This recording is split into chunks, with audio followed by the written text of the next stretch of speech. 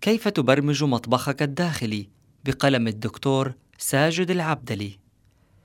مزاج الإنسان وما يحوك في صدره من انفعالات ويدور داخله من أفكار هي المطبخ الحقيقي لأغلب ما يجري عليه في هذه الحياة، لأنه إن كانت المؤثرات الخارجية ترسم وتشكل 10 أو 20% على أبعد تقدير من حياة الإنسان، فإن 80% أو أكثر من مسيرة حياته ترسمها وتشكلها تصرفاته الناتجة من حكمه على الأمور وقراراته وردود أفعاله، وهذا ناتج مباشر عن مطبخه الداخلي.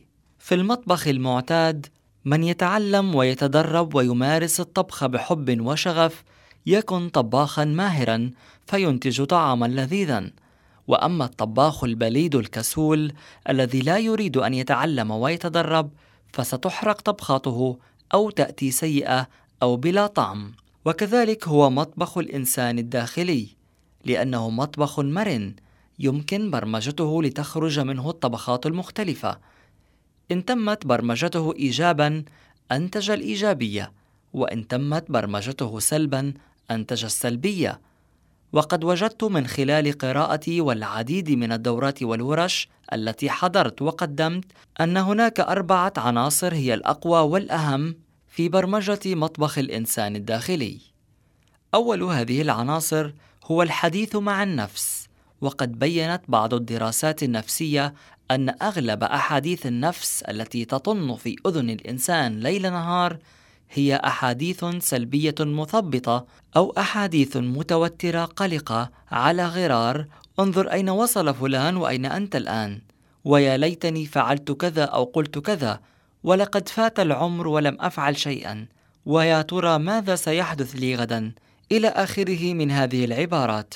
ومن شأن هذه الأحاديث طبعا أن تثبط العزيمة وتبرد الهمة، فمن المهم أن يتخذ الإنسان قراراً واعياً بالسيطرة بقدر ما يستطيع على أحاديثه النفسية الداخلية وتوجيهها في الاتجاه المعاكس نحو الإيجابية، وذلك من خلال إرسال ما يسمى بعبارات التوكيد الإيجابي، مثل: الحمد لله أنا بخير وعافية، وأشعر بالنشاط والطاقة، وأنا قادر على العمل والعطاء بإذن الله، وأنا مستقر في أسرتي، وأنا محظوظ بوظيفة مستقرة، وغير ذلك.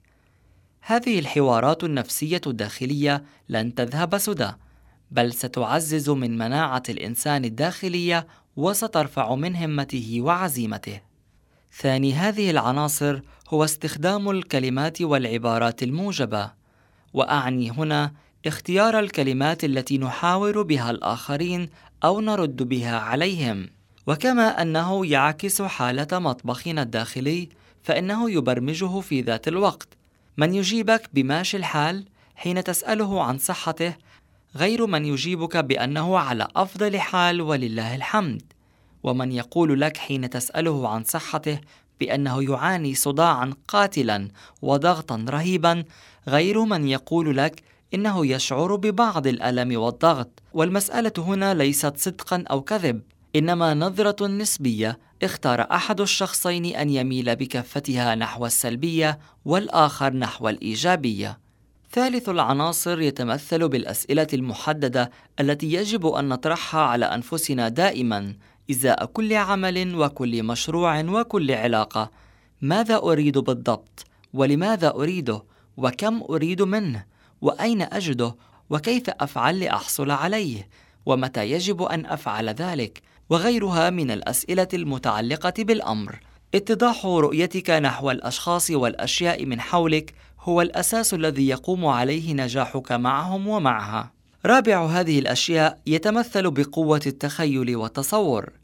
من يعطي نفسه وقتا كافيا للتخيل والتصور ويطلق العنان لقدرات عقله خارج إطار القيود المفروضة ونمطية الممارسة اليومية هو الأقرب إلى أن يظفر بالأفكار الإبداعية والحلول الاستثنائية.